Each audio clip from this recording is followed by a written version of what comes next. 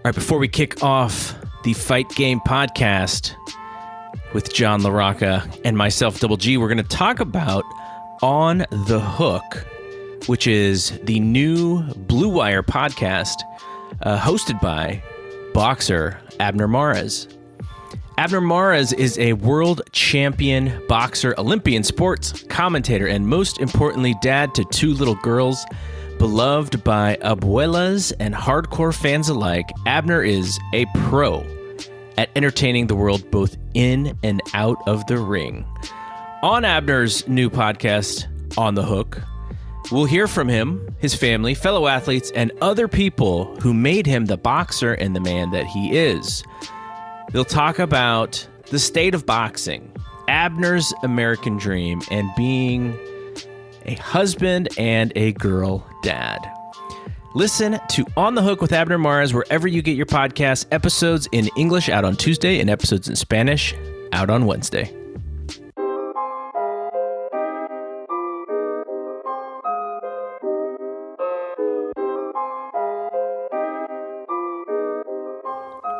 What up, everybody? This is Double G for the Fight Game podcast. John, it is 1 week until the NXT version of Halloween Havoc. We've been leading up on our Monday podcast, generally Monday, to the WCW version of Halloween Havoc. Spin the wheel, make the deal. There is a Halloween theme. We in the day that we're recording this, we're still over a week to go. But I know you and your family are gigantic fans of Halloween. I've seen photos of your home. Your wife is sharing stuff. What is the deal with Halloween and the LaRoccas? Oh, we love Halloween here. We love Halloween just like we love Christmas. So if you've seen the pictures of our house for Halloween, wait till you see the pictures for our house for Christmas. It's going to be the Griswolds, but they'll be at the LaRoccas, and not much going on the street. Our street is kind of bare with decorations. You know, some people put up stuff late, so we'll see what happens next week. But there's only like us and the house across the street, and maybe a couple little things here on some people's porches. But so we're holding it down here on my street for the festivities for Halloween. I saw our buddy Mike Gilbert from the Combat Republic. He posted something on Facebook today that made me laugh. He's like, what is the fascination with Halloween this year? All I've been doing is wearing a mask and eating candy. This is like a normal day to me. Yeah. Yeah, it's going to be weird this year. We don't know if you're eating trick-or-treating or... We do not. Our neighbor did say they'll have candy just in, but I don't know. We don't know what it's going to... We might just have... Well, my in-laws will be here. My parents will be here. I think we're just mainly going to do just a party for the kids and have fun that way. Do Halloween just a little tad bit different this year. All right. I've been talking on the podcasts this week that I'm really going to cut down on the intro because I was doing some long intros, just kind of laying out the things that we were doing. We were in the G1, all that stuff. So quick and dirty intros here. Just go check out the shows that we've done. We did the book club with Keith Greenberg. I had mentioned I was going to put some YouTube stuff up. I didn't record the video correctly, so it's literally just Keith and you can't see anybody else. But I am going to cut some of the stuff that he said, and we'll put that on YouTube, but it'll just be Keith. I'm not going to put the full thing up. I'll figure out how to do that and make sure I do it right the next time we do this. And then obviously the podcast with John Moxley, it's getting a lot of good little buzz. A couple of the Twitter videos that I put together, people are having a lot of fun with. I saw Josh Barnett tweeted the whole podcast. Someone had tagged him in it, and he does talk about Josh at the end because Josh is fighting a bare knuckles fight this weekend. So all that stuff, it's out there. It's fun. Getting a kick out of the feedback and the people who are loving it. The other thing I wanted to promote a little bit is the website. We're going to be doing some pretty cool things with the website pretty soon. We're kind of getting it in gear. We're getting a little bit more organized, a little bit more structured. We're trying to make the content a little bit more consistent. We've added a couple guys to the writing staff. Andy Marshall is basically, I'm giving him like the the sort of weekly WWE beat. He's still watching all the shows. Chris Aiken is still going to be doing some stuff, probably a little bit more on NXT and preview stuff. And we've also added JD Oliva, who's something we've never written about on this website, which is about amateur wrestling. And there was a conversation on Twitter because he's big in that scene, and there's one of the main guys in that was like, why is it amateur? Like, that's sort of a dated term. It's really like collegiate, Olympian, international. And so JD's going to figure that out. But I think because we cover pro wrestling, that is an interesting distinction to make sure that, when people click on something, that it is an amateur style. So JD's going to figure that out. I think he understands, bringing a new subject to our audience. So he's going to be writing about amateur wrestling. And, obviously we got Carlos. He's going to start a new thing on kind of like the weight classes in boxing and what some of the matchups could be and who the top guys are. And, we got Robert Silva coming up probably next week. We're going to pick up another project from him having to do with knockouts. So the website in of itself is starting to pick up. And so you'll see more posts a little bit more frequently. And also, the podcasts will be up there, easily accessible on the website too. So check out fightgamemedia.com and let me know what you think. The Gmail, if you want to reach out to us and give us your feedback. Fightgamepod, POD, @gmail.com is the email address. So, let us know if there's something that we're not covering that you think we can cover, or, if you're like, hey, I can write about this, like, talk to me. We'll get on the phone or get on the Zoom and see if there's that opportunity.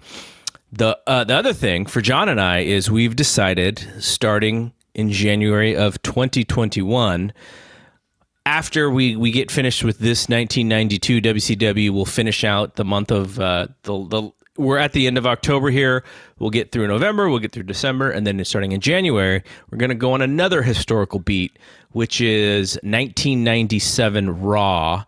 We decided that we're going to go that way. There's a bigger project that we have kind of, we're working on it, but that 97 Raw will sort of be a part of that bigger project. So I'll keep everybody in the loop on what we're doing.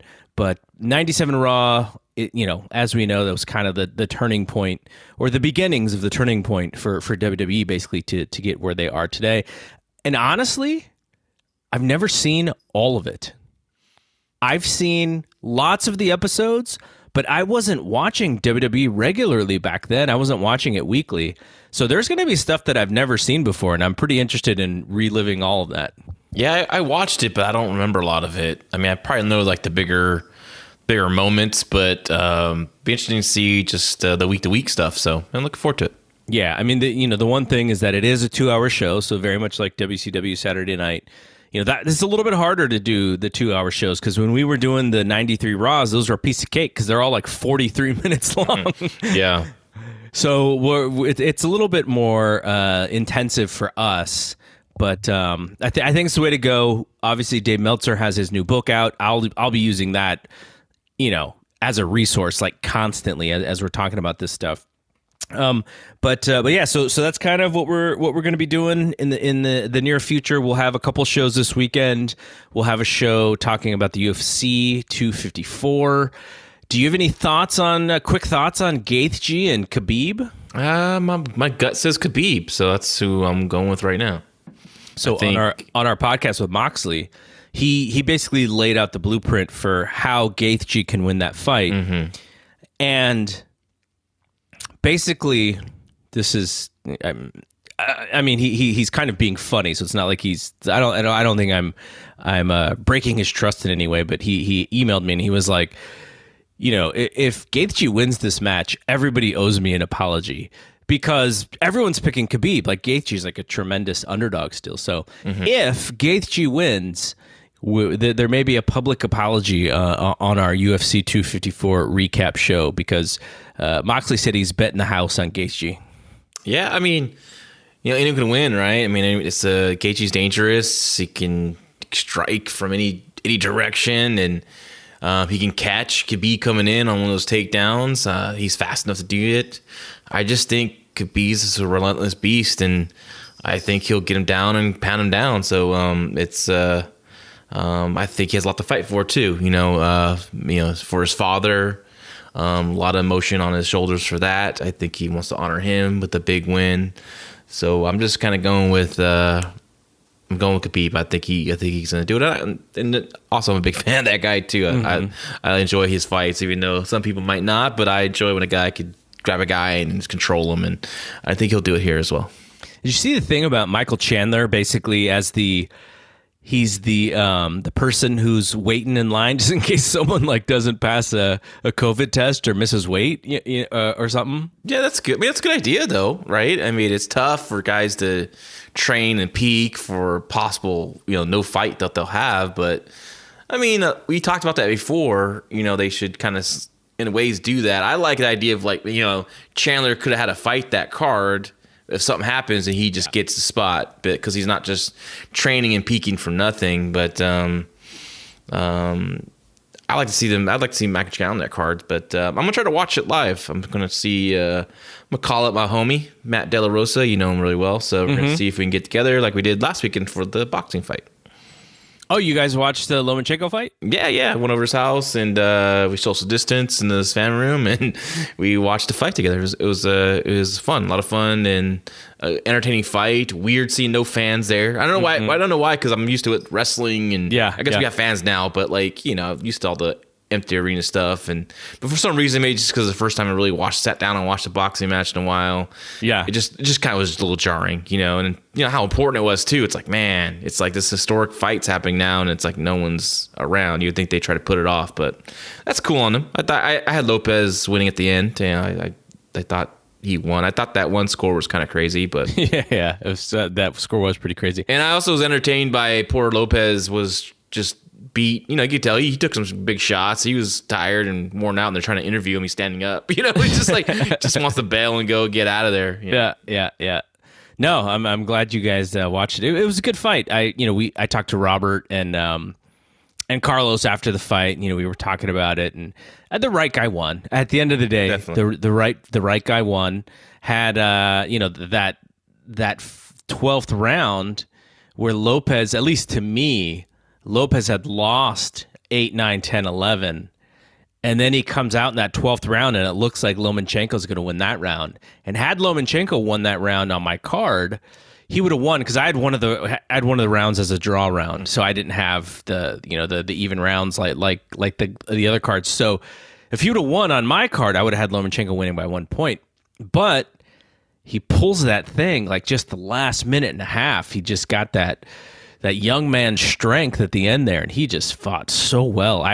We talked about it possibly being like, when you look back at Teofimo Lopez's career, like what's the moment that begins this great rise? And I think it could be that moment. That 12th round was awesome. I agree.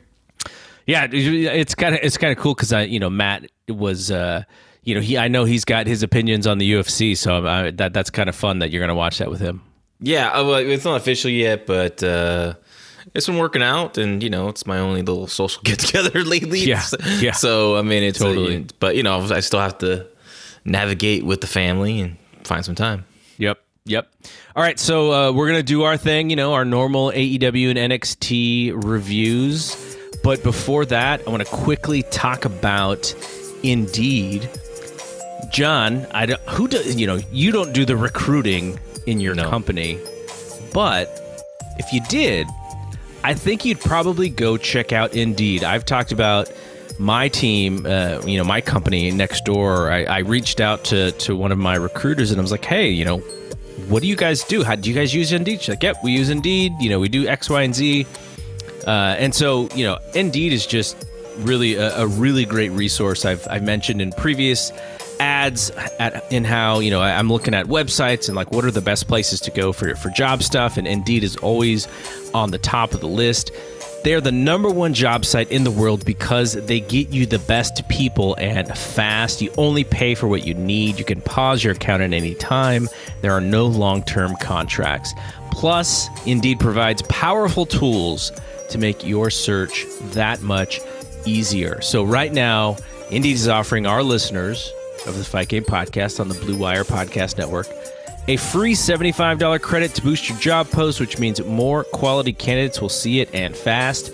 Try Indeed out with a free $75 credit at Indeed.com/Blue Wire. This is their best offer available anywhere. So check it out, Indeed.com/Blue Wire. Offer is valid through December 31st, and terms and conditions apply. All right, before we even get to the likes and dislikes, we don't usually do this, but the most polarizing segment on that AEW show was the Jericho MJF Broadway production in the restaurant. And I'm sure it fits into your likes or dislikes, but I just want to talk about that thing first. So A, tell me which section it's in, and B, what did you think about the whole thing, sort of just song and dance breaking out into the middle of a show, and sort of what it reminded you of in previous in wrestling history? It's my number one dislike. I couldn't believe what I was watching, and not in a positive way. If this would have happened, they would have done this with some two mid-card guys, like just mid-card talent. I probably would be like, this is stupid, but also wouldn't be upset about it. But this is main event guys, right? This is money guys. This is a future money feud, a big pay-per-view buy rate, I think, if it's done correctly. And they do this, and it's like, man, this is one of those things one of those spots where you're embarrassed. People are going to walk in a room and you're watching, like, what is this? It's like, is this wrestling now? I was a little embarrassed. This is Paul Bearer promos on WWF Superstars to me. And when my dad would walk in and just give me a dirty look for still watching wrestling. I just don't understand. I know they're trying to do something outside the box, something shocking, something to get people to talk. They sure did, but I just don't understand why it has to be with these two top guys that could be a big time money feud. It definitely took my interest down on their program. I liked everything leading up to it. I thought it was entertaining, and then they broke out in the song, and I was like, oh man. So yeah, it makes me question why I'm still watching wrestling, at least modern wrestling, I guess. So it's a big disappointment. Okay, so I was also a negative on this segment. Paul Fontaine in our Fight Game Podcast group, he put the segment up and he said, "Yay, nay, WTF," and I think I didn't look at it late tonight, but as of maybe this afternoon, it was I think it was like 25-14, yay over nay. And I sort of understand if somebody liked it, because it was wacky. If you enjoy the wacky in your wrestling, I can see why you enjoyed it. It was, well, I guess you could say it was well done for Jericho and MJF. Like, I don't know how many takes it took to get that final thing. Maybe it was only one, but they had to probably go into a sound studio and sing so that they could lip sync over that. They had to learn a couple of steps here and there, in their little routine. And so from an effort standpoint, I was like, oh, they did a great job. But much like you, like, that's not my style of wrestling. And then I started to think, what did it remind me of? And I started to think back of when WWE would do some really funny stuff with Austin and Kurt Angle wearing the little cowboy hat and singing Kumbaya. Rock and Austin singing, what were they singing? Like Jimmy Buffett or something at the end of a Raw show. The Rock concert where he's singing songs, to set up his match. And so, This Is Your Life, Rock. Like, all of those segments are very memorable, but they were not really wrestling. They were, sort of improv, I guess you would say. This was not improv. This was a little bit different than that. I sort of saw it as like a little bit of like Variety Hour, like the Muppet Show or something. Oh, Muppet Show and a wrestling show. That's but like that's what the Muppet Show was, right? Like there was you had puppets, and then you had real humans interact with the puppets, and then there would be songs, and there would be skits, and there would be comedy, and I think that they were trying to do a few things. Now, to me, that's not really what I want out of wrestling. But at the same time, I continue to say that I also realize that I am not necessarily their demographic for this show. They are leaning, they are trying to produce a show for probably a little bit younger of a fan. Maybe someone who is a little bit open-minded about what pro wrestling should be than myself. And I understand that. Like that's completely their right. I mostly, when I think about what that segment was, I think originally when I saw the sit down and then the ordering of the steak, I was like, okay, this is interesting. This is funny, but there's got to be a punchline. What's the punchline? Mm-hmm. And I think when they went into the song and dance, that was probably a little bit overboard. And if they would have done something a little, they could be over the top. There is tons of wacky in wrestling that is entertaining and that works. The song and dance thing, I think, was a little bit more over the top for me. But if they had done something else, if they had done, duck season, wabbit season, like Daffy Duck and Bugs Bunny, which you'll see in wrestling sometimes, I think I would have been like, oh, that was funny. That was it was a good time to do that. But then they did this over the top thing. And much like you, I was like, that's just not what I want to see. But I wasn't super offended because I saw, okay, I get what, I get that. I'm not the person, my, mid 40s demographic, early to mid 40s demographic, like they are looking for somebody else, somebody younger, somebody who plays video games probably. But like it was what it was. And I wasn't embarrassed. Like, you said the Paul Bearer thing. That is like the last couple times I've been super embarrassed watching wrestling has been WWE pay-per-views, but that I wasn't embarrassed because there was actual talent in what they were doing. Like MJF, I think he sang a cappella or something in high school, and we know Jericho's a singer. So there was talent in what they did, but I don't know if it was necessarily the right rhythm for what I want to see in pro wrestling. Yeah, I'm guessing most people of the likes in our group or the yays in our group, if it was WWE, they would put nay, just because I think if it was, I think it has to do with the two people. If it was Seth Rollins and Bray Wyatt, absolutely, it would have been a nay. But if it was, talented people who could actually pull that off, I'm not quite sure. But I just don't know who in WWE could have done that. Oh, I don't know either. But, I don't know. I just really made me went from a storyline that was really interesting to me to kind of being like, I don't know if I really want to invest, but we'll see what they come up with after. I don't understand what benefits other than getting some water cooler talk this week. Like, where does the benefit the actual story is what I want to know. Was that the coming together of these two top heels, or are we gonna have continuing this cat and mouse chase of MJF joining the inner circle? Well, now we're having next week. We're having a town hall, right? So who knows what's going to happen there? Maybe they'll bust out in the Sister Act song or something. I don't know. What's Lauryn Hill doing? Yeah. Ready or not, here I come. Yeah. I just don't understand how it benefits the story. I think you're right in that they're just continuing that cat and mouse game. They are stringing this thing along because they know that it's going to do well in the ratings. Now, because of the competition, the World Series and whatever else, both shows rated down what they did last week. But they also know that, Jericho and MJF together they're going to get eyeballs.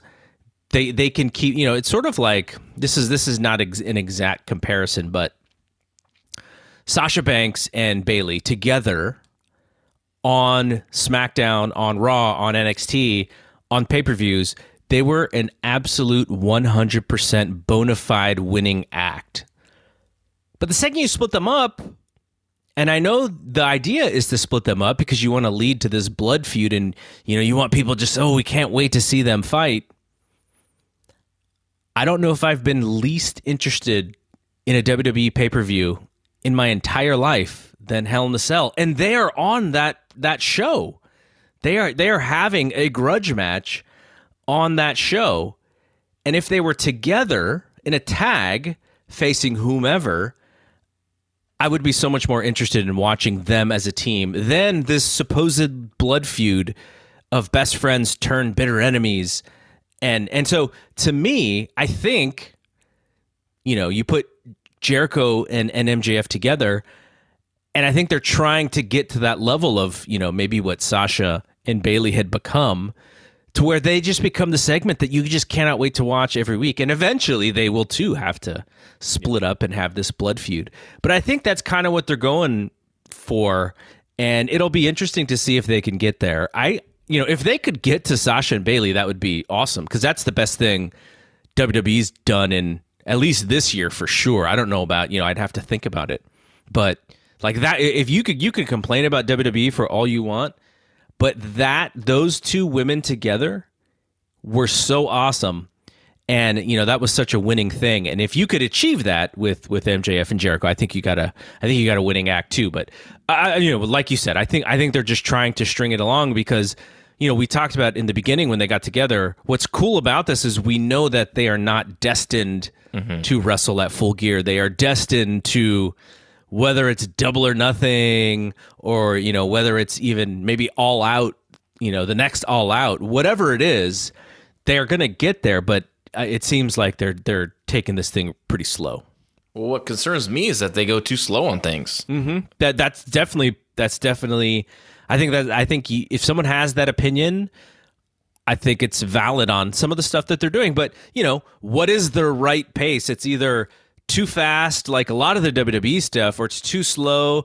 Like I don't know what the right rhythm is for this stuff, but it's interesting to see how both companies kind of are doing things oppositely like that. It's a feeling out process, honestly. I mean, do you have, like, for me, if I had a longer storyline, like I know my ending and then I know my steps to get there, right? And I'll be like, I want it to end this show on December. And so, like, one of my main storylines, I started that I started out in June, really leading in and really kicked into gear in August, and then I kept making steps each show. But you have to like lay it all out. I don't know if this is really laid out as much as I think from what I see from AEW, I think they have somewhat of a plan, but I don't think it's as detailed laid out. I think they kind of some things are fly by and they're throwing stuff together. I just don't understand why they would do this for such a two guys. Like I said, this could be like something we really can't wait to see. I don't know. Like I said, I don't understand how this musical number benefits the story. I don't know. Does it make me really want to continue? We'll see if they can get it on track next week for me. But I was bummed about. I was really disappointed in it, and they're two charismatic guys. They're not Rock and Austin. They can't carry goofy segments as much as those guys. Those guys can carry anything. They can carry anything. But I don't know. I would like to see them get back to some. There's a lot of goofiness in AEW. There's tons of it. I would like to see some seriousness after the goofiness I saw Jericho and Orange Cassidy. I would like to get back to the painkiller of the early stuff, and I would like to see a struggle between MJF and Jericho, jockeying for who's the leader of the group if he gets in, or I want to see that built up to where I can't wait that they go at it. But they start doing musical numbers and now that, I'm sure this got a lot of attention. I know obviously it did, people were talking about it.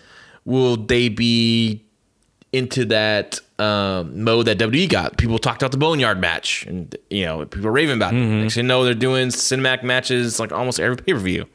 Will we get that with this? Will we see more of these kind of musical numbers? If that's the case, then I don't know. It's going to definitely lose its steam, and I think maybe it already has. And maybe this is jumping the shark. I don't know. We'll see how next week does rating wise, and we'll see how things go in the future.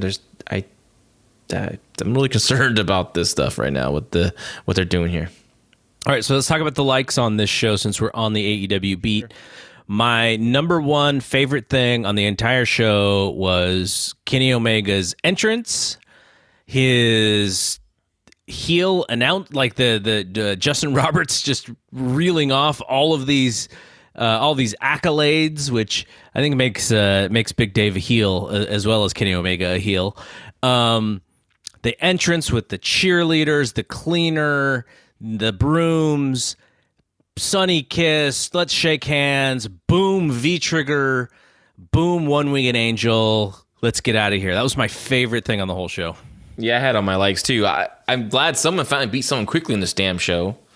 And I was praying to God this was going to be in a back and forth match, and it was exactly what it needed to be. He should be killing Sunny Kiss. Sunny Kiss should not even be in the ring with him. So this was very good. I liked his entrance. I thought that was good heel stuff. I liked the whole things with the girls and the brooms. I thought was funny, and added to his heel persona. And I liked what he did after too. He all of a sudden he's concerned about Sunny Kiss, mockingly, but just a little touch where you don't know if he really does or he doesn't. So I think this is the best stuff that Kenny Omega's done on the show in a long time. So I liked it. I liked it as well. So I think the other thing that I wanted to add about this, so obviously Joey Janela was supposed to be part of this. I'm assuming it was going to be exactly the same thing. I would hope. With Janela. He was, I don't know if he tested positive for COVID, but I think someone had tested positive for COVID and he was, around them or something. So that's why he got pulled off the show. So Sunny Kiss was in his spot. And so as I'm watching this super over the top entrance, in our Fight Game podcast group, every week we do the live AEW Dynamite thread. Some weeks are bigger than others, but this week was pretty big. I think people were pretty jazzed about this show. And so I'm watching this entrance, and I literally just, I'm also cooking dinner, so I'm kind of doing two things at once. And I pull out my phone, and I'm like, V-trigger, one-winged angel, let's go home. And so then it happens, and I was like, oh, I can't believe that they actually did it, because we talk about, every week on this, when we talk about this show, they do not like to do squashes. They like to do competitive matches a lot. Like, that's kind of their key. They want good matches on TV, and even the folks who maybe are not even in the mid-card, they want, and I'm assuming a lot of this is the wrestlers too. Like, they don't want to just squash all these people because this is their company and they're bringing all of these people to their company. And I was just so happy to see it. I was like, finally, this is exactly what Kenny Omega needed. So I really loved that. They have to understand you have to beat guys quickly and girls quickly. You have to get people over. You can't get over by just having, competitive matches all the time. There has to be some kind of levels to who's on top, who's the mid card, and who's the job guy, So to me, this gave Kenny Omega some oomph, that what he needed, because he hasn't been on TV in a while, hasn't wrestled. Well, he hasn't wrestled in a while. I think since they lost the tag team titles, I believe. So now this is exactly what this cleaner Kenny Omega character needed. All right, what else was on your likes list?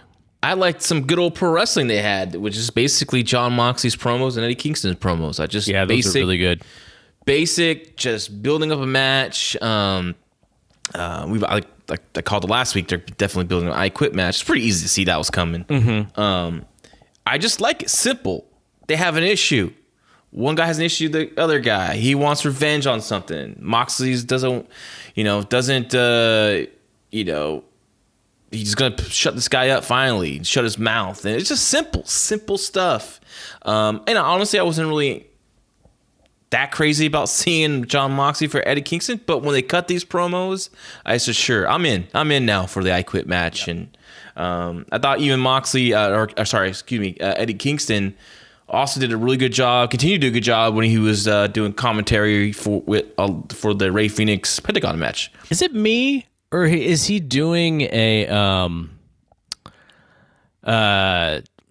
Tracy? Who's the comic with the gurgly voice? Tracy Morgan. Tracy Morgan. Is he doing like a Tracy Morgan impersonation sometimes? Like his voice is very familiar to me. And then I was like thinking about it. I was like, because he doesn't always talk. He talked differently during the promo than he did when he was doing the color commentary. But I did like, he's busting JR's balls. Yeah. He's and then he's agreeing with like Shivani, and I thought that was a really good add to that match with Penta. Well, it wasn't much needed. I'll tell you that. You know what? I knew you were going to say that, and I did not think that match was perfect in any way, right? It was a match where these guys are trying to do a whole bunch of things, and it's not perfect, and they're missing, and they're hurting each other. Mm-hmm. But for a match that is, was put in that spot, I thought, for the most part, I thought it was exciting. Again, it wasn't a great match in any way, and then poor Penta actually got hurt in that match. I'm sorry, Phoenix, but. I just thought that, from an excitement standpoint, those guys, know each other as well as anybody because they're brothers. And I thought they worked really well together. But that style is going to allow for sloppy things and for risky things and, missing things. And so I'm sort of okay knowing that going in. But I thought it was a really good, for what this show was, which I thought the show in general felt really fresh and exciting, and I thought that added to it. I didn't think that took away from that. Well, we'll talk about that in a little bit. We're still in the likes, right? So it was in one of my likes. Okay. I like that segment. We can talk about it. No, I think people are going to overrate the hell of this match. Once I started watching, I was like, oh, people are going to just go crazy. But I didn't even think of it in a rating sense of like, oh, this is an X-star match. I was like, you know what? No, I don't believe in star ratings anymore, so I wasn't rating that. I'm just saying, like, people were gonna be like, "Oh, this is so great," and this but they did a lot of moves. They did some cool stuff. They did some, like that flip powerbomb thing was nuts, right? But it was very sloppy. And once again, I see this a lot with AEW. We saw it with Moxley and Archer. They do a bunch of stuff, but no one is freaking covering people. No one is making me believe anyone wants to win this match. It just feels like this dude's jerking off and want to do their spots, and it's like it feels like to me like when I would go see just indie matches, like that's just the style is. We're talking about that on a freaking national television show. But I mean that's the style that sort of created the company, right? Like when so for instance, I go to an APW show, which 9 times out of 10, I'm thoroughly entertained at an APW show. But that style, which is move, that is just sort of what you get when you go to that. And that is also what you get at PWG. And that is also, I'm assuming, what you get at other indies, because that was sort of the style that made the indies, really in vogue again. But so knowing that about that company, I not that I give them a lemming for doing that, but I fully expect them to do that. Like I didn't have the Jungle Boy match in my likes or dislikes, but I'm watching him, and he's getting beat up by Wardlow, and I'm like, oh, he's got a comeback here. There's going to be an awesome comeback. And then when he did the comeback, I was a little deflated because the comeback was like big move, big move, big move, big move. And there was like, he didn't pause once. He didn't look to the crowd once. You could see him tunnel vision that, okay, I did this move. Now I got to do this move. Now I got to do this move. And I was like, like all he needed to do was throw like a right hand, and Wardlow could kind of like wobble a little bit. Another right hand, he wobbles. One more right hand, and he's almost on his, on the ground. And then he hits one high spot, and then Wardlow goes down, and then the crowd goes nuts. But he just went, he went move, move, move. And then I was like, okay, I didn't like that comeback. And then Wardlow won the match. Yeah.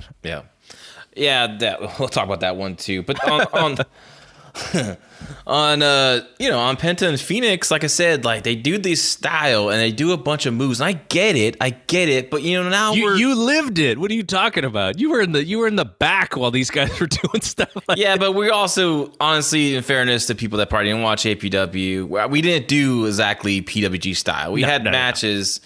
We had matches, that.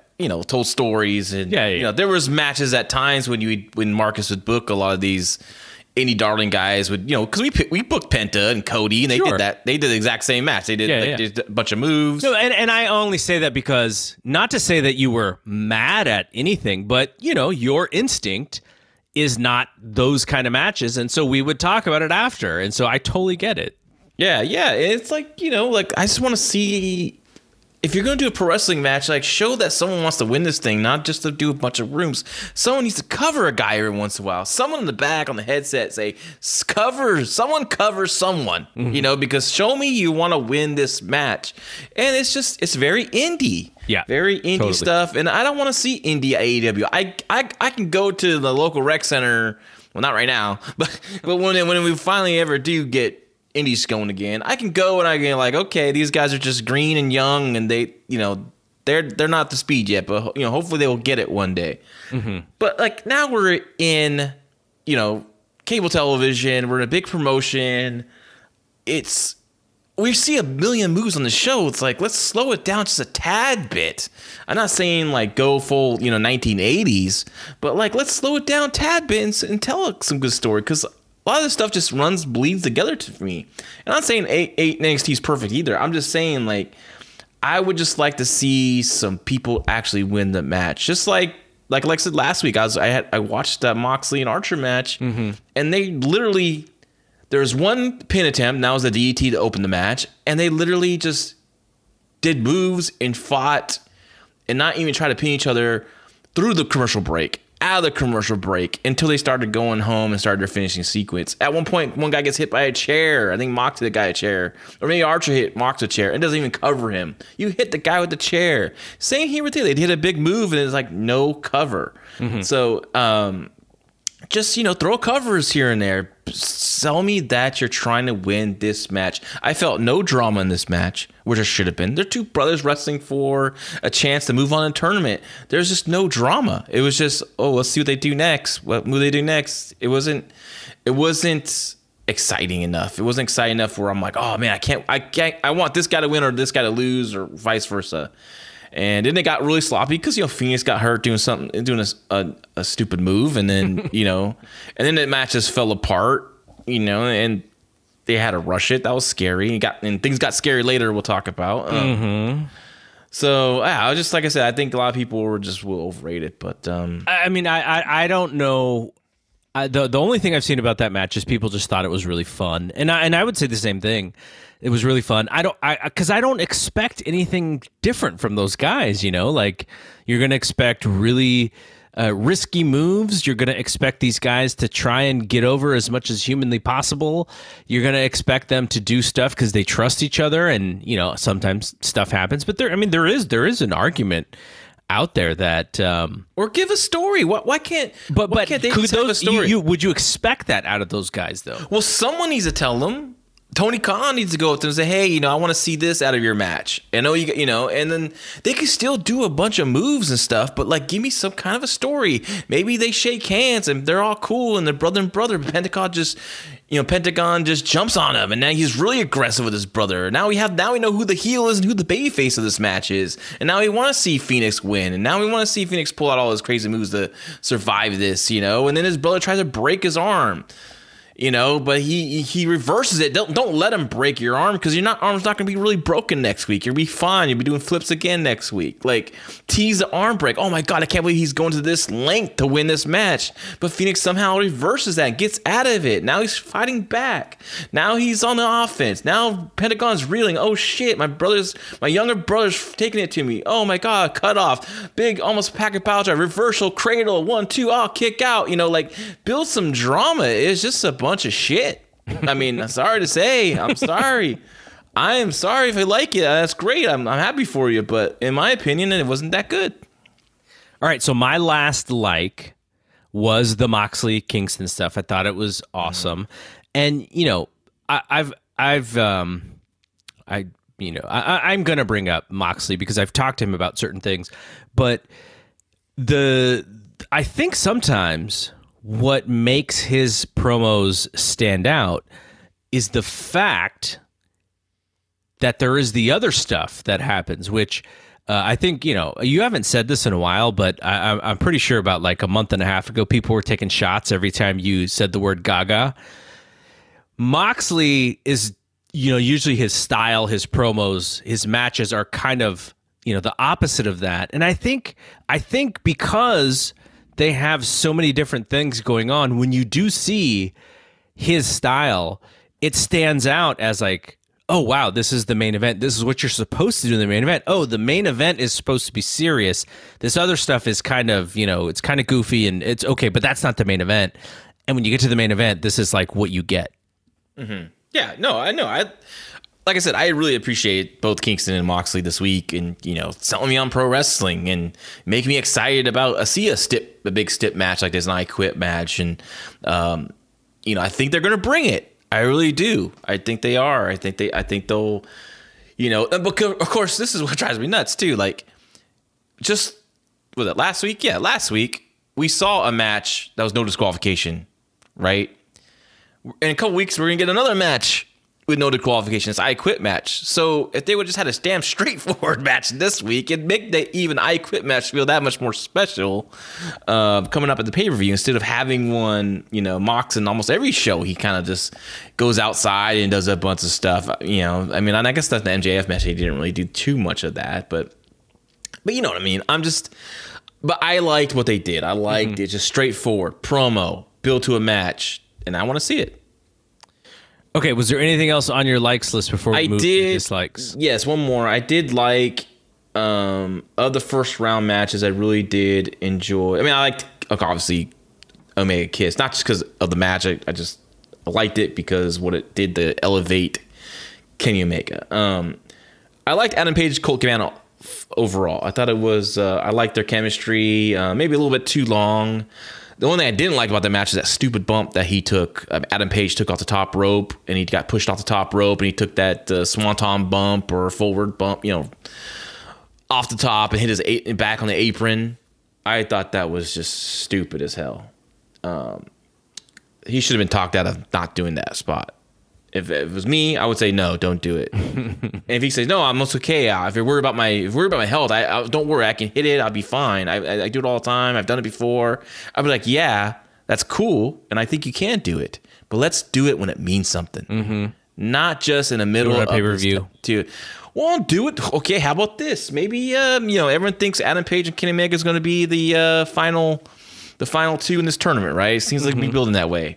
But what if Omega comes out? There's a ref bump with Page and Wardlow, and or MJF comes out, distracts the referee or something, and Omega shows up and pushes Page off the top, and he does that bump, and it leads to Wardlow beating Page, and now there's a reason. Now there's an issue there. Now there's something to this feud. That's now making it something dirty to Adam Page, and.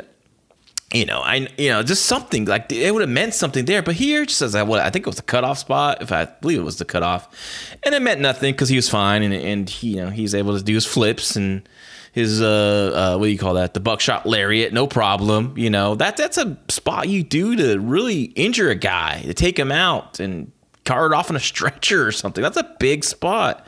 But other than that, I mean, you take that out. I thought they had a good match, good chemistry. I like Colt Cabana personally. I think he's entertaining. He's fun, entertaining to me. He's I know a lot of people. Some people don't like him. Some people don't like his style, but he's a good wrestler along with the fun. And I think he has a good balance. And I really enjoy him out there. And I'm not a big fan of this Dark Order stuff. I don't like him in it. I wish they could just be Colt Cabana and be a real fun, mid-card act and maybe occasional title challenger. I think he did title. Did he challenge for the title yet for the Cody? Did they do that yet? I don't even remember. I don't know. Yeah. I agree with you about Colt. I had my ideas about him because he's such a fun-loving and goofy guy. But then when I saw him wrestle for APW, I was like, oh my God, he's like way better than I thought. Just having a regular match. Yeah, no, he's good. I mean, I've seen him have really good matches for a long time, and stuff in Noah with him and Chris Hero versus the Kill Elite Squad. They had a freaking tremendous tag team match. I think like 2015-ish or whatever, when they were in New Japan and Noah were doing their thing together. You definitely should seek that out for people who want to see a great Colt Cabana match. Check that match out. He's talented, and I thought they had a decent match. I just hated that bump because I'm like, dude, why waste it here when you could do it when it really, really means something? All right, so before we talk about our dislikes, one more break to talk about Bet Online. I've mentioned, tons of times about what you can do at Bet Online. The World Series is split 1-1, so you can bet on the World Series. There's football games this weekend, and there's the UFC show on Saturday. I'm pretty sure I have two bets in mind on the UFC show. I'm not going to say them here just in case they both lose, but I'm kind of intrigued on a couple fights. One of them, including the main event, though. Heart of hearts, I'm going to pick Khabib. The Gaethje odds are pretty awesome, and maybe this might just be me being influenced by Moxley's his reasoning, his passionate reasoning. But so Bet Online, go and check out all of the stuff that they have on there. Game spreads and totals to team, player, and coaching props. You can get in on their season opening bonuses today. Start off wagering on wins, division, and championship futures all day, every day. So head to Bet Online and take advantage of all the great sign-up bonuses. Don't forget to use the promo code BlueWire at betonline.ag. That's BlueWire, all in one word. Bet Online, your online sportsbook experts. Okay, let's get to the dislikes. I'm going to assume, just based on our conversation, that your dislike list is going to be a little bit longer than mine. No, I only got two more. So we talked about a couple already. That's why.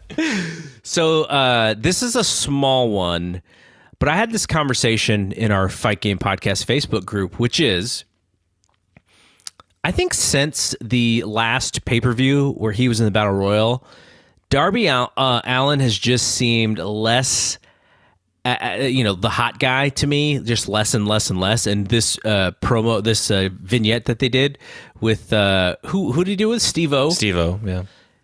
It just seemed really dumb to me. I didn't like it at all. I don't think it makes him to be a bigger star. And this could be my old guy moment, even though, I don't know. I don't think this is an old guy moment. But a lot of the stuff that he did, just in this small vignette, I was like, okay, like, and so what? You can roll down a half pipe in a body bag. Yeah. You're in pain, but you're tough to get up. But you really didn't. We just saw you open the bag. It just seems dumb to me. It doesn't seem cool. Now, to some people, it may seem cool. Like, there's a whole genre of videos going back, 20 years of, just people doing dumb stuff and getting hit in the balls, and it's fun. But I'm watching this and I'm going like, I saw Darby Allin as some guy that at one point I wanted to beat Cody for the championship, the TNT championship. And now I look at Darby and go, you know who's actually cooler than Darby? This guy, Ricky Starks, because he doesn't do dumb stuff. Yeah. And so I feel like Darby has taken a little bit of a fall when it comes to, who's sort of next in line. The whole genre, the whole idiot genre. That's what we should label it. My God. Also, they're catering to these young kids, and great. We're showing them to roll down half pipes in body bags, so that's gonna be fun. Yeah, it's a waste of time, and it was so fast, it had no impact either, right? And don't we see this like almost every week with Darby doing? Well, so what happens is like we'll see a vignette. And then maybe the next week we'll see another vignette. And then all of a sudden Darby's music plays and he attacks somebody. Yeah. And then he gets hurt. Mm-hmm. And then he goes away. And then we see a vignette. And then he comes back. And then we see him again. And then he gets beat up. And it's just like wash, rinse, repeat. Yeah. It's just, it's Tony's, just his weakness as a booker. He's young. He's repeating stuff that he knows and that worked good early in the year and even in the middle of the year, and still goes to it. Does it surprise you that I'm assuming, I don't know this for sure because maybe we asked him about it, but he's like a gigantic ECW fan. Tony Khan. Yeah. Yeah, well, you definitely, because why did he bring that damn FTW belt back? The toy title. That's not shade at ECW for me, but just some of the things that he thinks are sort of shocking or whatever as a booker that, obviously he's definitely a big ECW guy. And I think he sees Darby as like a Sabu-ish in a way, I guess, or Jeff. I guess a lot of people compare him to Jeff Hardy, but I don't know. It's like you said, I'm with you, dude. Like Ricky Starks is interesting to me. I want to see more Ricky Starks. I want to see him wrestling. I don't want to see him beat guys on Dark. I want to see him beat guys on Dynamite. Mm-hmm. He can squash dudes on Dynamite and keep building him up, and just give him a squash and let him cut a promo. Hey, we used to say this about MJF too, which they don't do as well. But Ricky has the goods, man. He has the goods, and I'm looking forward to his match at Dark this week. Actually, I'm gonna definitely watch that match. What is the match? I don't know. I can't tell you. You have to find out. But I'm definitely looking forward to it, and everyone from the fight game group should be watching it. So I want to see he just stands out. Yeah. I mean, that promo they had with Cage and Taz and Starks, they gave Cage a line and he got through it. And then Taz is Taz is solid. He was awesome. And then they know what to do. Yeah. Let Ricky close the show. Give me more Ricky Starks, please. Please give me more of him. They haven't established Cage enough to where this would be awesome if they went here. But, obviously Cage, you see Cage and you're like, this guy's gigantic. He's so impressive. And Ricky comes in as his sidekick. I wish Cage was a little bit more pushed and more of like a top guy, because it could be like the whole Rock Farouk thing where the guy who leads that group doesn't know that his understudy is the one that's actually going to be the guy of that group. That's such a cool storyline, but I don't think that they've pushed Cage strong enough to where that will be 100% meaningful. Cage can never carry that angle. He can never do it because he doesn't have the chops, the charisma to pull it off. Ron Simmons was wasn't the most charismatic guy, but he can carry a segment like that. Mm-hmm. He can be the badass leader and talk down to people, Cage just can't do that. He needs a mouthpiece. That's why they put Taz with him. That was a good move. But Cage needs to be beating dudes on TV. He needs to establish that belt somehow, some way. He's already lost to Moxley in a big match. They need who did he have a match with recently? On TV? Hobbs, yeah. I mean, he had a match with Hobbs, and then he's just off. Tony Khan needs to find a balance, and this is what happens when you give too many matches long times instead of being short with certain matches or shaving off time on certain matches. They all have to go 15 minutes. They can go 10 or 12 or even 8, and you could put a squash here and there of someone, and of Cage or Ricky Starks or MJF, please. Okay, so what was on your dislike list? Wardlow and Jungle Boy. Did not like that match at all. First of all, and I was talking to someone about this, and made a great point. It shouldn't have been Jungle Boy in there. I don't think beating Jungle Boy just to beat him here was a good move. This would have been a good idea to have. I know it's not your favorite guy, but hear me out. Wardlow and Luchasaurus. Mm-hmm. Two big guys. I like that way better. And because and you can have them do a big man match, keep it short, keep it simple, and have Wardlow, beat Luchasaurus and beat him convincingly. Like, oh damn, This match I didn't like it because Jungle Boy and Wardlow are just even, basically. I know Wardlow is dominating, but then he makes that big comeback, but then Wardlow's just bumping all around. He's just flying around. Instead of it should have been, he's a cat and mouse game. Wardlow catches him. Now he's taking over. And then finally Wardlow makes a mistake. And now Jungle Boy's on the offense. And, no dive outs, please. No bumps to the outside. How about just go to the top rope and try to hit some moves? A big back elbow at the top rope while Wardlow stumbles. Goes to the top rope. Does maybe some kind of move where it's, a flying kick, and he still stumbles. Then he does a flying drop kick, and finally he takes that bump. Boom! Oh my God. He got big Wardlow off his feet. And then Wardlow does that nip up. Mm-hmm. Oh shit. Boom! Big clothesline makes him do a flip. That's when you do a spin bump, not just do it randomly in every freaking match. Boom, spin bump. Holy shit, he just knocked him for a loop. Holy shit, he hits his big finisher on Jungle Boy. Oh my God. And this is where because everyone, even Ray Charles, Stevie Wonder all together could see that Adam Page is beating Colt Cabana. Now you have someone like, oh shit, can Adam Page defeat Wardlow? Wardlow looks like a beast, man. Build the adversity for Adam Page. Can he get by this guy? Can he do it? Don't just assume people are we know it's going to be Adam Page and can he make it? Build some doubt in our minds that, man, maybe Wardlow is going to be the guy and how does he get past this guy? You know what I mean? So it was just, I just would have kept Jungle Boy out of this situation. I would have just sacrificed Luchasaurus because, Jungle Boy is going to be a star. Luchasaurus is going to be Luchasaurus. So. Yeah, it wasn't an impressive enough win for it to really mean anything over Jungle Boy. Well, yeah, because if Wardlow can fly around for Jungle Boy, we sure damn know that Adam Page should be able to handle him, right? Mm-hmm. So it's funny you mentioned the flip bump on the clothesline because I was watching the NXT main event, and I was like, oh.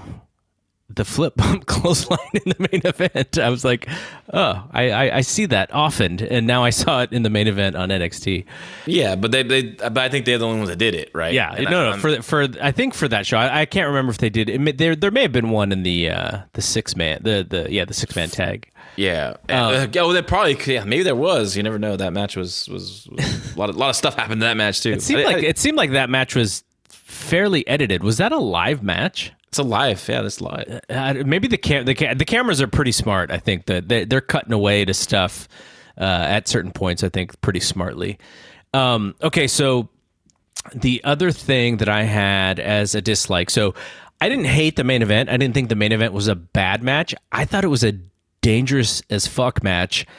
And so it was a bad match. and when Reynolds got hurt,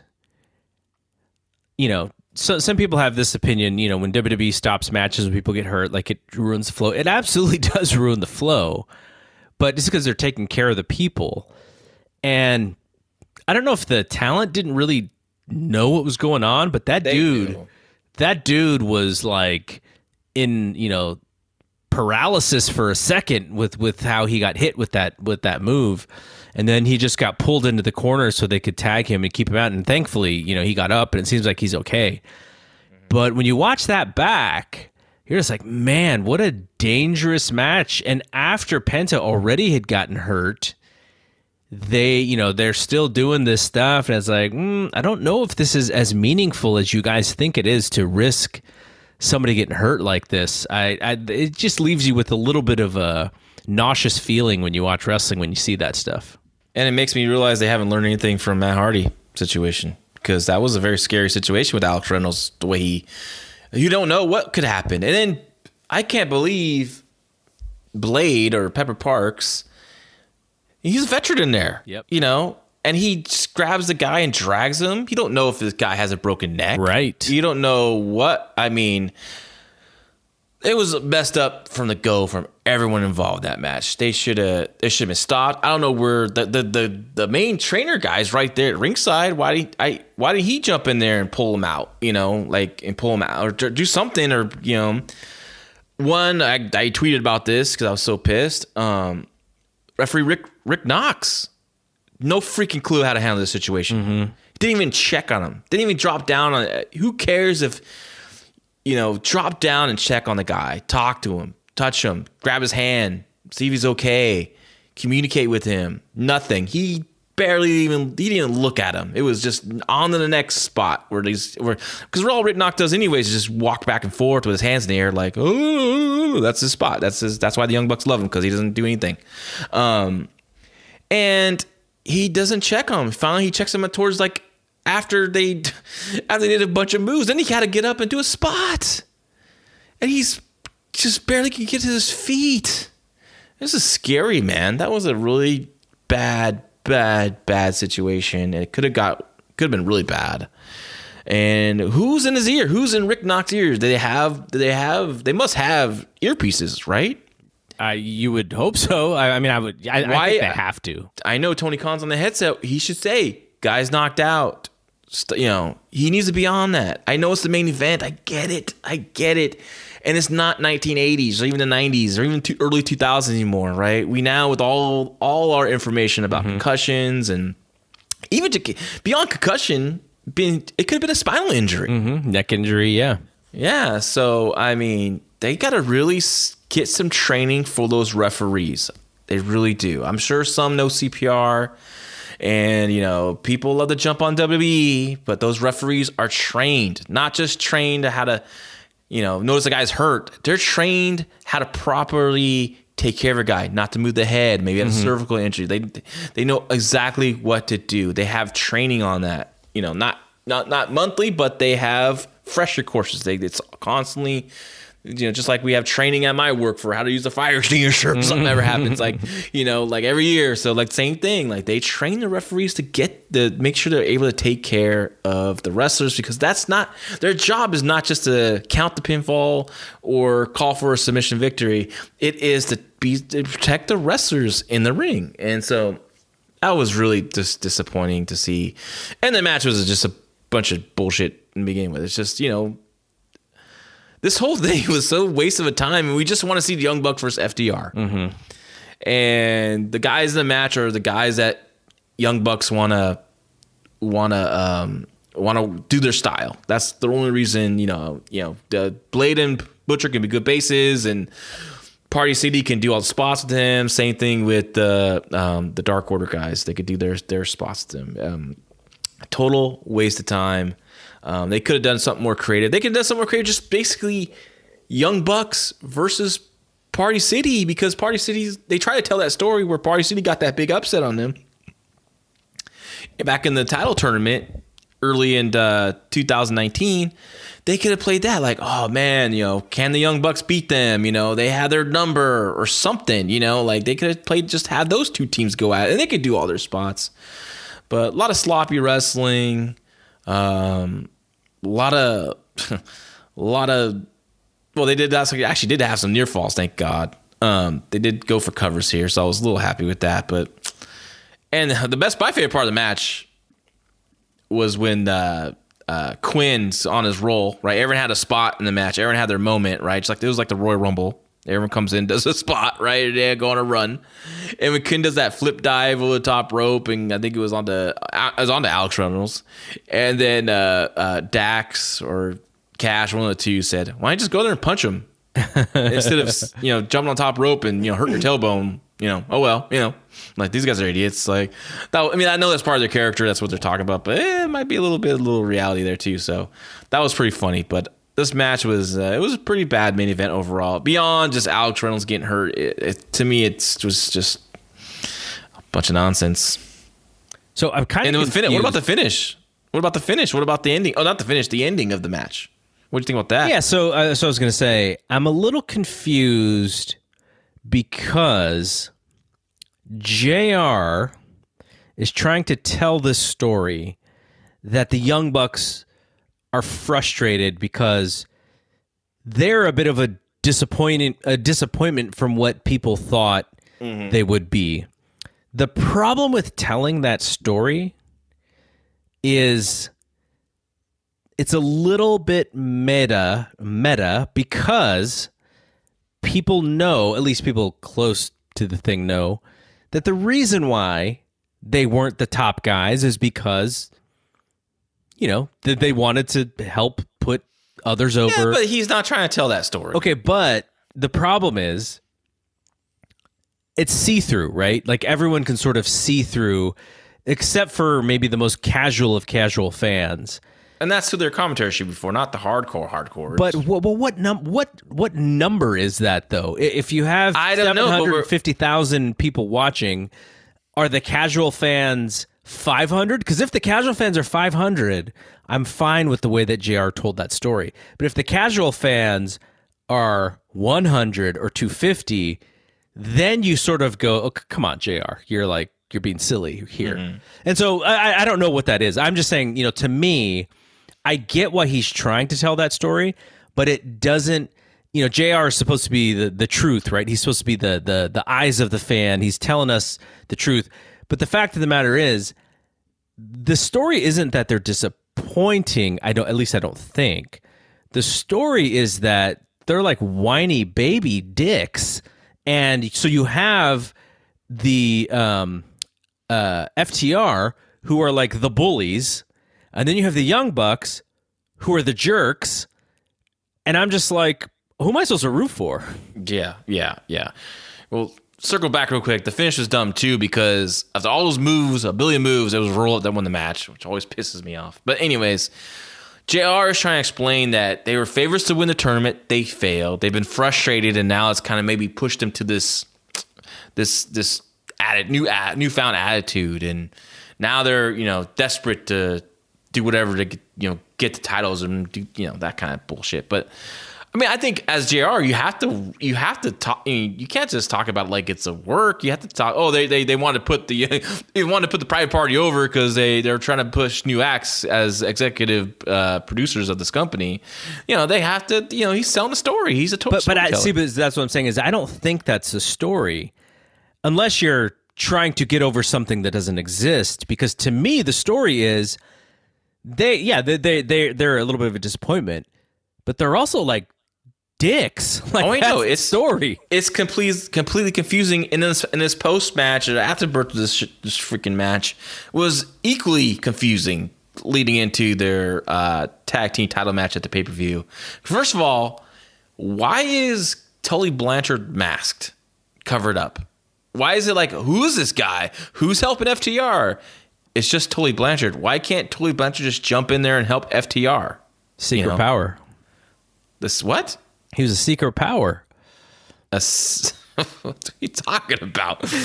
I don't get the reference. I think it was literally stupid. They were trying to get people to go, oh, who is that? Who is that? Oh, of course it's Tully. They're goofing on us. They're trolling us. The bad guys are being bad guys, of course. It's just so stupid. He should just came out, and now he's, you know, now the odds aren't even now because now Tully, we know he's even though he's older, he was still a badass wrestler. Not badass wrestler. He was a jerk heel wrestler. Now he's taking cheap shots. Now he's helping his team, Spike Powell, drive this team, and then they're Pillmanizing Matt Jackson's leg, and now I'm like, well, are they baby faces? They're just super kicking Tony Schiavone, Alex Marvez, and being totally annoying pricks.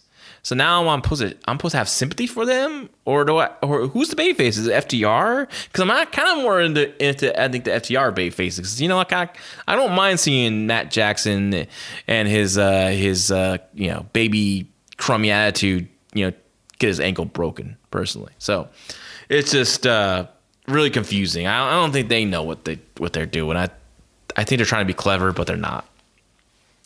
Okay, do you have anything else on your dislikes? That's it, my friend. Okay, so let's talk about NXT. Mm-hmm. I will let you know that I have a few more dislikes on NXT than I did on AEW, but it's like really small stuff because I enjoyed both shows. The part that I disliked the most, I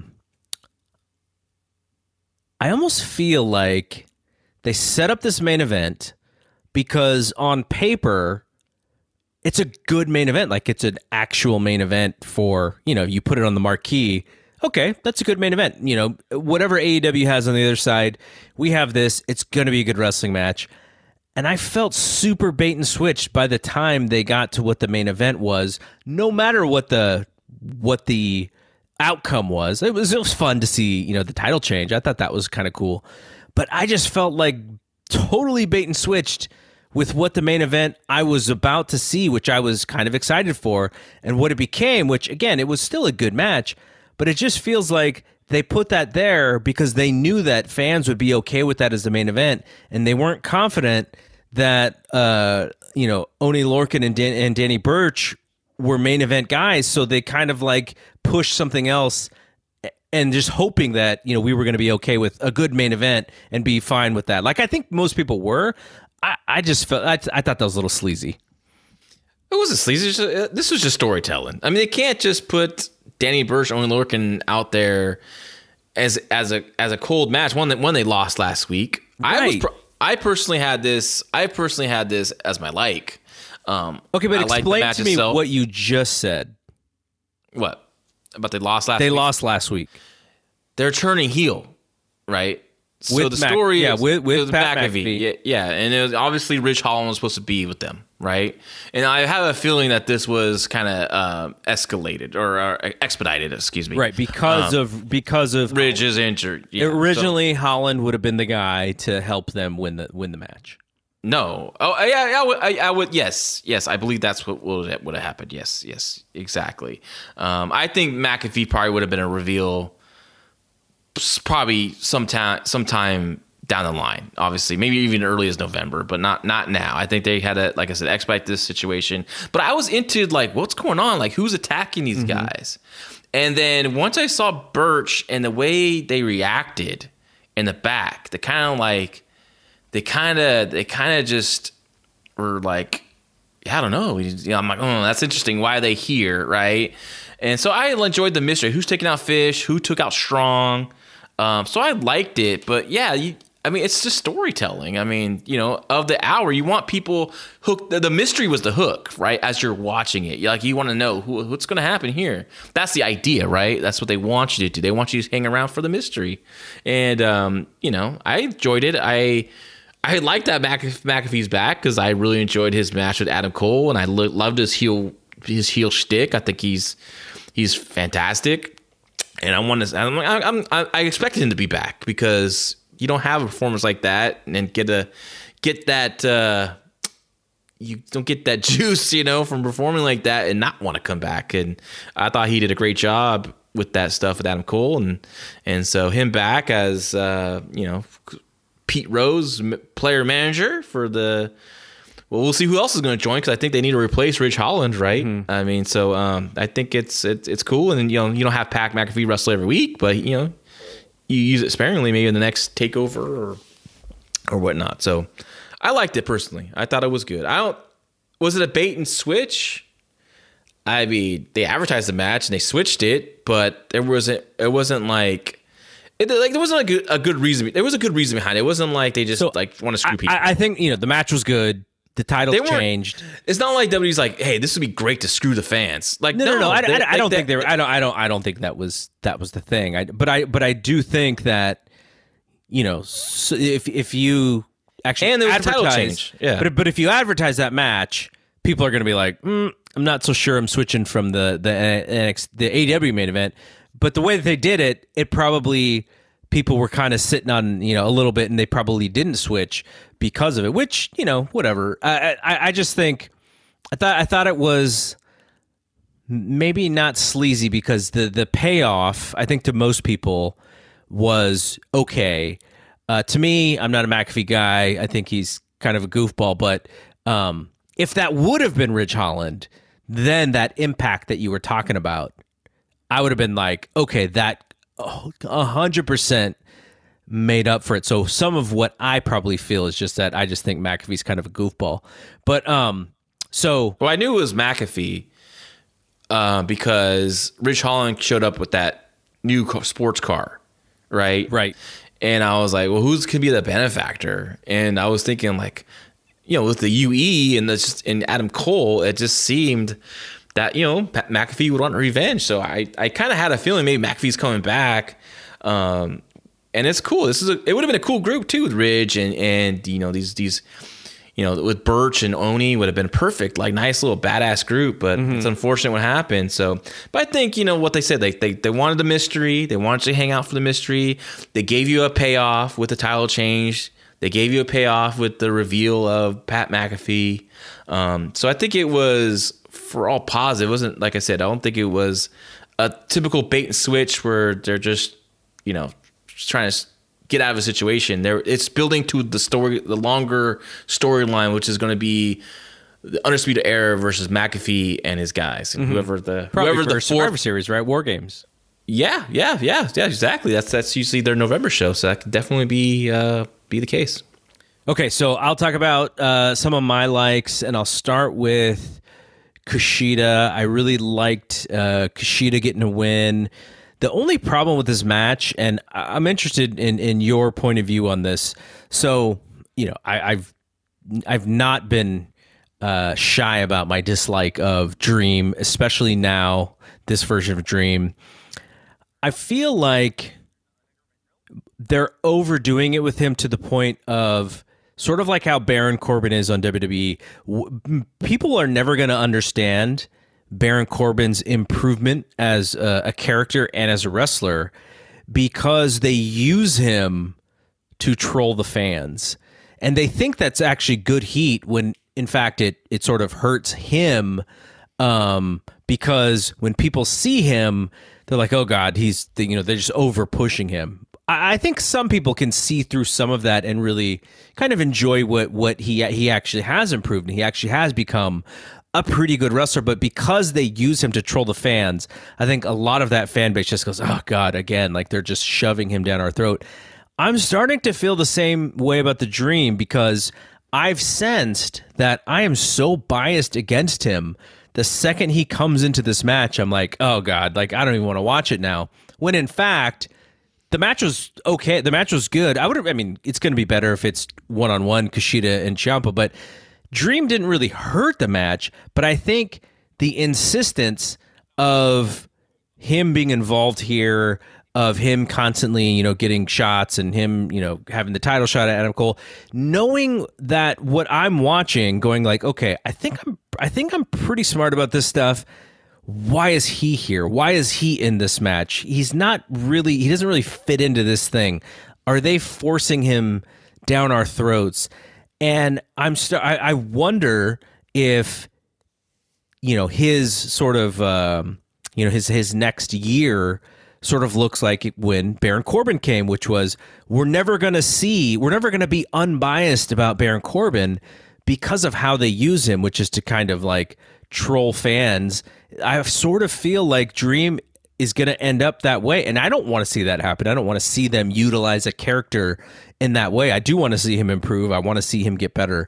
But there's just something about him that is making me just go like, every time I see him, like, oh God, this match is going to be so much better without him. And I think that's a little bit unfair. But also, it's because I'm just sick of seeing him in these opportunities when I know, Kushida and Ciampa, which maybe we'll get one-on-one the way that they book. But it was so frustrating to see him. And at the same time, I really loved Kushida in this match.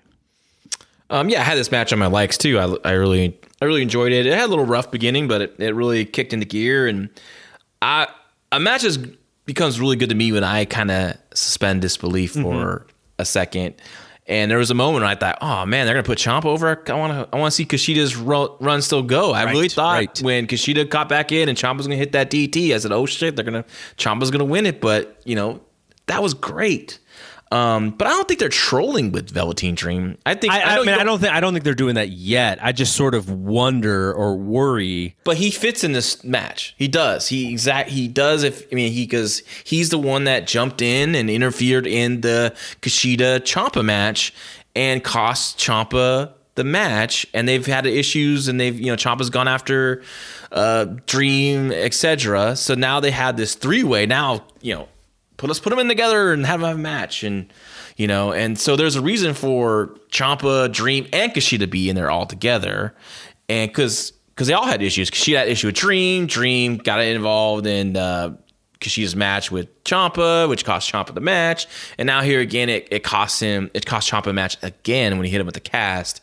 So it fits because now they're gonna, now they'll split. Kushida should be off to something else now. Hopefully, Finn Balor, won't be out too long, because I really think that would make a great match at the November takeover. Kushida, versus Balor for the title. Under the War Games match, whatever they decided to do, who that's going to be. We kind of feel it's going to be Undisputed Era versus McAfee and his gang. So yeah, I think it fits. He's not being trolled. He fits in the story perfectly. Yeah, I don't know. He's really changed the channel heat for me at this point. Well, yeah, because you knew the allegations and stuff, and I get that. You're closer to that story than maybe the viewer at home maybe might not be, right. So it's different. You have a different view on. It's not only that story; it's just the the push equal to. But what's his push though? He hasn't won the championship. I know, but he got the title shot, which was won, and he lost. But he to me, he would benefit from just being pulled off of TV even longer than he was, and just let's refigure out. I don't mind the actual Dream character. I think the character is strong, but I don't think he's good enough yet to really carry that character. There's a little bit of and we'll talk about this in our WCW 1992 review. I'm not saying he's Eric Watts, but because he's way better than Eric Watts was. But when you talk about somebody who was continually given chances and did not really step up to the plate, and then and then based on what we know about how sports should work, okay, he can't do it. Someone else. Let's put someone else in. The Dream is nearing that for me, to the point of where I'm watching him going why is he getting these chances? I don't understand why he's getting these chances. Why isn't somebody else getting his chances? And why isn't he being relegated to, down why isn't he down the card? Why is he always in this upper card? And when you start thinking that way as a wrestling fan, then you become biased, which I am. I'm admitting I am biased towards him, but it's because I don't think he's good enough to deserve his push. He's a very charismatic guy. I wish, this match here, he came out with the camouflage pants and white shirt, and he had cornrows in his hair, which I want to see with the more flamboyant outfits. Bring back the purple, bring back the bright colors. Maybe he did that for a reason, because the cast is purple and it stands out that way, right? If he's in too much flamboyant, bright colors, you don't even realize the cast is on him or something. But I think I want to see Velveteen Dream, because he was pretty hot. He was pretty hot. He was hot. He was definitely when he challenged Ciampa for the title, right? He did suffer some injuries, which put him some setbacks. He was also in matches where I thought he was literally the worst guy. Yeah, because he's green. He's young. He's 3 years old. Whatever the hell he is, 24. He's still growing as a worker. That's why he's not up in the main roster yet. He's still growing here. It's still a training center. It's still their quote unquote, developmental in a way.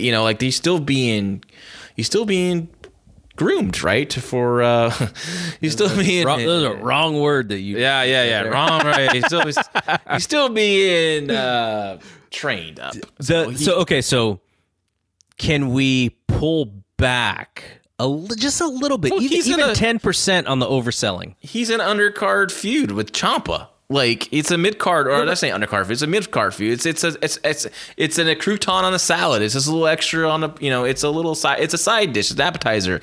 Like, that's what his story is right now with Ciampa. And gives them both men to do. While Kushida could go and face a Finn Balor. Why Undisputed Era can face guys like McAfee and his gang. Like, it, if you're gonna have a guys like Ciampa, who's a former champion, a main eventer for 2 years plus, like, now he's in the mid card. It's doing this with Velveteen Dream. It's a nice thing for them right now. So it's not. But not pushing him. He's just on TV because he's still a charismatic guy and still a character. Like, I'd rather see Velveteen Dream than some boring guy. Like, at least you can't take your eyes off him. Don't you dare call Timothy Thatcher boring. No, he's not. He's definitely not. I'm just saying, he's definitely not. Okay, boring. Well, can we pull back, like, on the overselling? It's driving me insane. Like, overselling in the match? The screaming, But he did that before. This is not nothing new. Okay, but he did that one scream, which I'm not a big fan of the screaming stuff. I don't like it when Sonny Kiss does it. Like, so we don't like it when. But he has a different. He doesn't move like everyone else.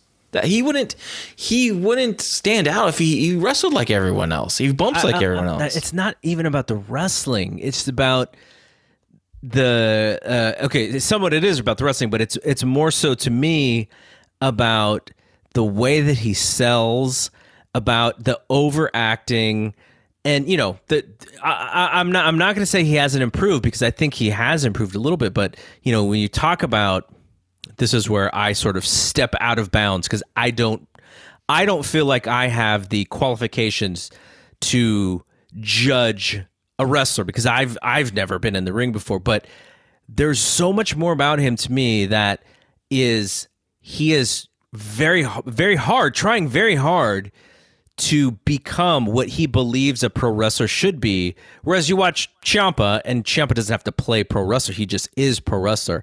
And so I get all the things you say about him. He's green. He's still young. But at some point, like, we can go, okay, how much longer are we going to say that? Because he's been in NXT for 2 years now at a high level.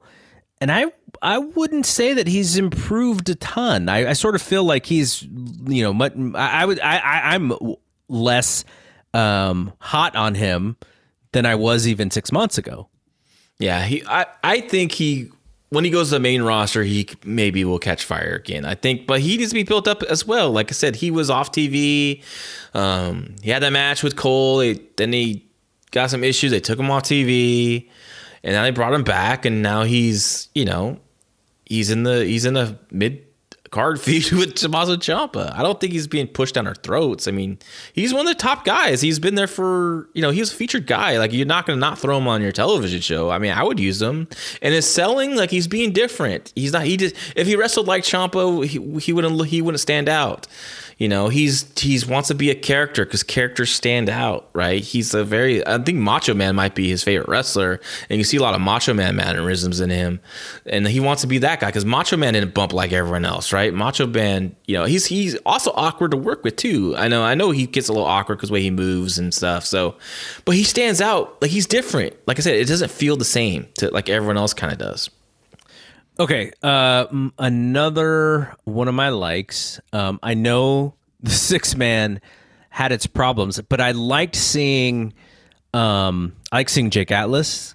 I like seeing Swerve Scott, and I like seeing guys who I know that they're still sort of on the come up, but I enjoyed seeing them in that match, because it felt like there's a little bit of steam on that feud, and maybe the match wasn't perfect. There was a lot of indie stuff in that match too, but I liked seeing the young fire. Like I like seeing Jake Atlas get over because he does the cartwheel DDT on the floor. I like seeing him fire up. I like seeing, him sort of be upset that what's the guy's name that lost the match?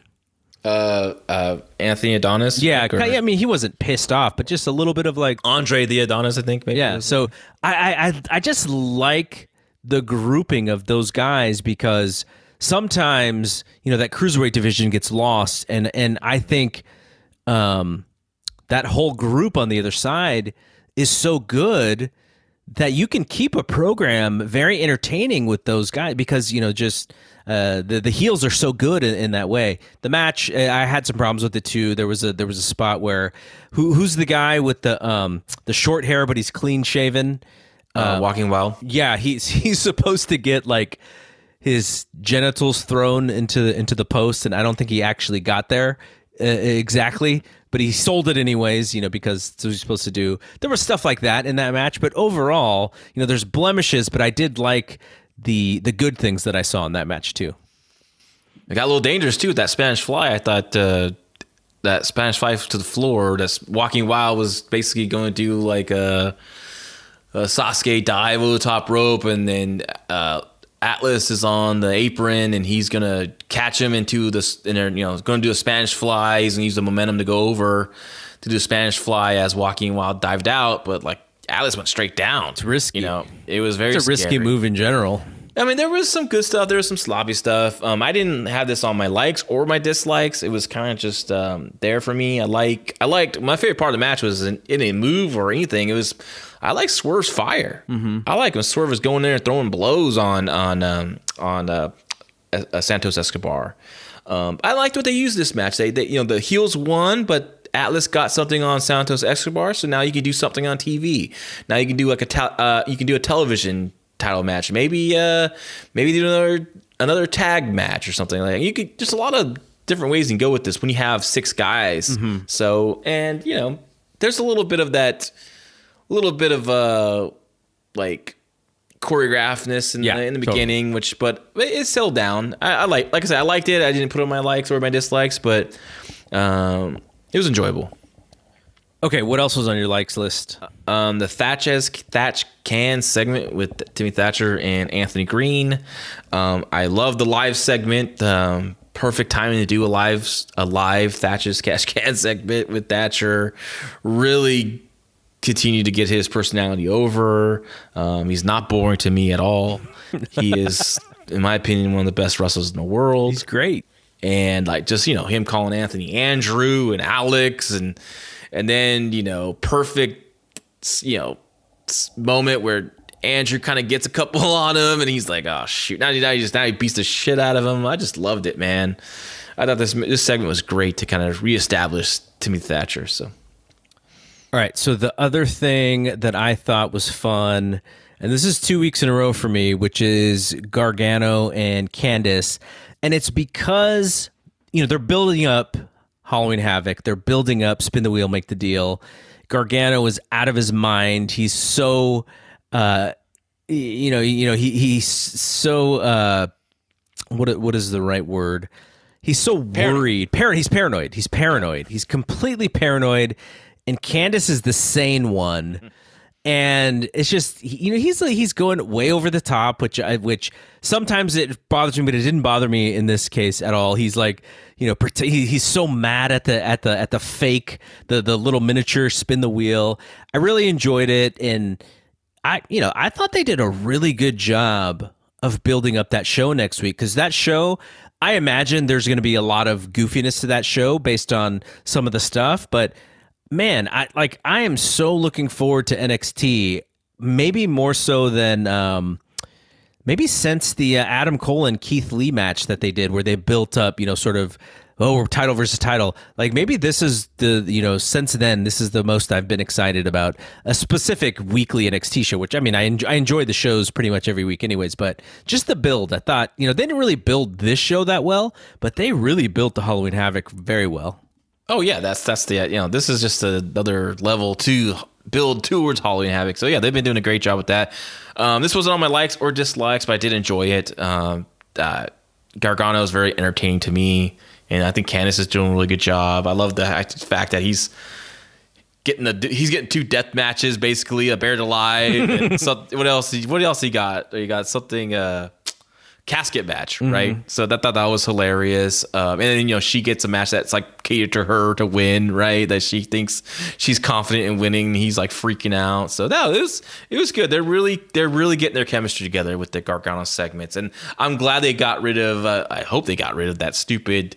When they would look in the camera and the graphics would happen. Yeah. So they keep it like this. This is entertaining wrestling vignettes segment. So I dug it, and I'm totally for it because as Gargano in his career, as his career evolves, he did so much wrestling and bumping and crazy stuff, and not let's allow him to show his personality. So that the only way he doesn't get over is to do a 20-minute match every week, like save his body. His personality is coming into big time. I think he's really coming into his personality. Let's utilize that so that he does. He's a great wrestler, and I love watching him wrestle. But let's save that for the matches that count instead of him. That's the way he gets over every week. Yeah, I mean, he doesn't need to wrestle every week, but if you find entertaining segments for him, it works out great, and they've been doing that with him. So yeah, definitely saving your body with that. All right, so another one that I really liked. Actually, no, that was it for my main likes. I had one last one. I'm sure this is on your dislikes, but I like the Bronson Reed and Austin Theory segment. I was like, I think I know where they're going with this, and it's going to pay off with Austin Theory. Obviously, he's not quitting, right? I mean, it's just part of the story, of course. So I really dug what they did, especially after he did the interview where he's like in the back and he's getting in his truck and he's like, I quit. Like, I definitely see where they're going with this now, and it should be pretty cool. And I like, and they continue to build Bronson Reed up, which I like. Oh man, I love how they changed his music and they gave him that great Titantron. Like, didn't that just make him feel like a superstar when he came out with the camera? Yeah, I mean, he feels like a badass now. Yeah. So, and he was a perfect. It finally hit the point where it needed to hit the point with Austin Theory, and he was the perfect last match to where they're going to go next with him. So I personally liked it. Okay, so what are they doing with Austin Theory? Because a lot of times when WWE does this stuff, it actually, they try and make the guy lose like 100 million times in a row. I think he is going to come back with someone, and I think someone's going to take him under his wing. And I think it. I mean, I always kind of thought maybe Gargano would be that guy because they had that promo together, interview together, right? Yep. Which I thought, the way he's talking to them about, like, kid, you have a lot of potential and everything. I said, it's kind of interesting. He'd be good muscle for Johnny Gargano because Johnny's a smaller heel, right? He reminds me a lot of Eddie Gilbert, and Eddie Gilbert as a smaller heel would always be surrounded by some bigger guys, especially in the UWF. Watts used him like that because Watts used him as a manager / wrestler, but he always had like some muscle behind him.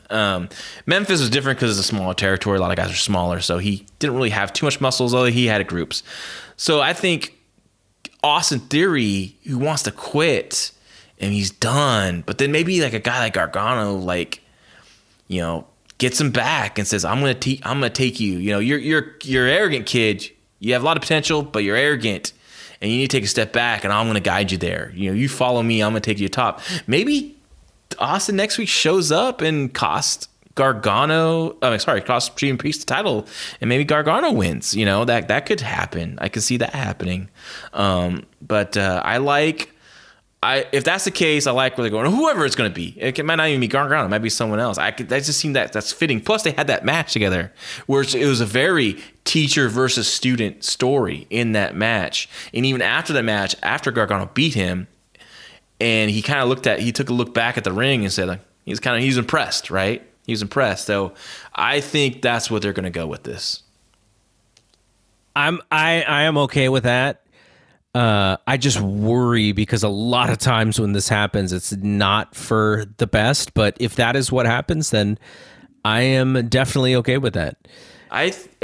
He's a natural heel, but I think they see him as at least they want to attempt to try him out as a babyface. I think him with a mentor who pushes him, who at first is all good, right? It's all good in the family and the teacher versus student, but finally things don't go the way that Gargano wants it. Now he can kind of blame Theory, even though Theory didn't do anything, or it was under Gargano's direction that, unraveled and cost Gargano a big match, and now they're kind of having issues, and maybe Candice kind of thinks Austin's cute, and maybe there's some of that kind of stuff, maybe there's some jealousy there, and I think maybe Theory could be a babyface, right? And he could be that.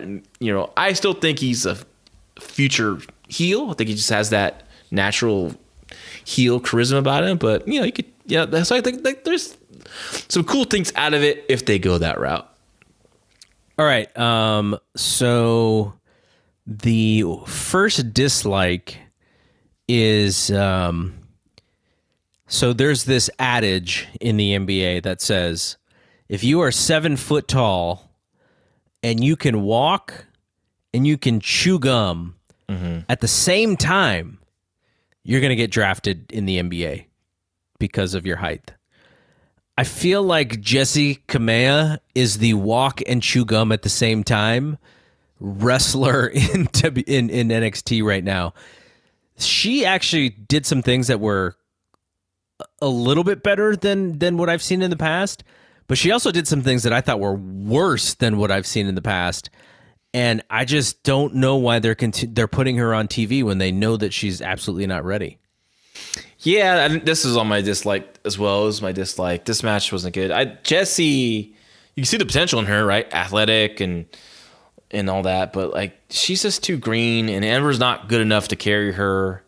I didn't like the story of this match. I didn't like the Ember came off to me like a heel. I'm supposed to be cheering for this. You're supposed to be babyface, but she comes off so unlikable and like an attitude. I know, is it confidence, or is she just? I think she just has that natural, just bitchy about her kind of seems like it comes out to me. And the match is she just like a flip, and her back's to her, and Kamea doesn't even hit her.